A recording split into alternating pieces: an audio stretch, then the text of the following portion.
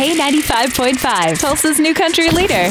From Tulsa to Nashville, if it's happening in country music, you hear it first with Cait and Bradley's Country Now. It's brought to you by River Spirit Casino Resort. Another great concert announcement came in over the weekend. You will be able to see Jon Pardi twice this year. He's going to be making his way to the Cove at River Spirit on March 12th at 8 p.m., so you can be sure to get your tickets now for that. Or you can catch him on his Ain't Always the Cowboy tour, which is making a stop at the Zoo Amphitheater in Oklahoma City on July 16th. Lainey Wilson and new artist Haley Witters will be joining him for this tour, and tickets go on sale this Friday at 10 a.m. Congratulations are in order for Cody Johnson. Tonight, he is playing the opening night concert at Rodeo Houston, and on Thursday, him along with 3 others are being inducted into the Texas Cowboy Hall of Fame. Now, in case you didn't know, Cody was a former rodeo cowboy before taking the dive into becoming a country singer. It's a huge honor. Whenever you actually live the cowboy life and the Texas Cowboy Hall of Fame says they want to give you an award, it's like, start examining yourself like, whoa, what did I do to get this, But at the same time, it's so dang cool because 8-year-old little Cody that just wanted to be a bull rider would have never believed that this was happening. So I'm pretty thankful. Definitely pretty cool when you see your childhood dreams being lived out, and it's a great honor, and we're very happy for him. That is your Cait and Bradley Country Now. Never miss it at K95Tulsa.com.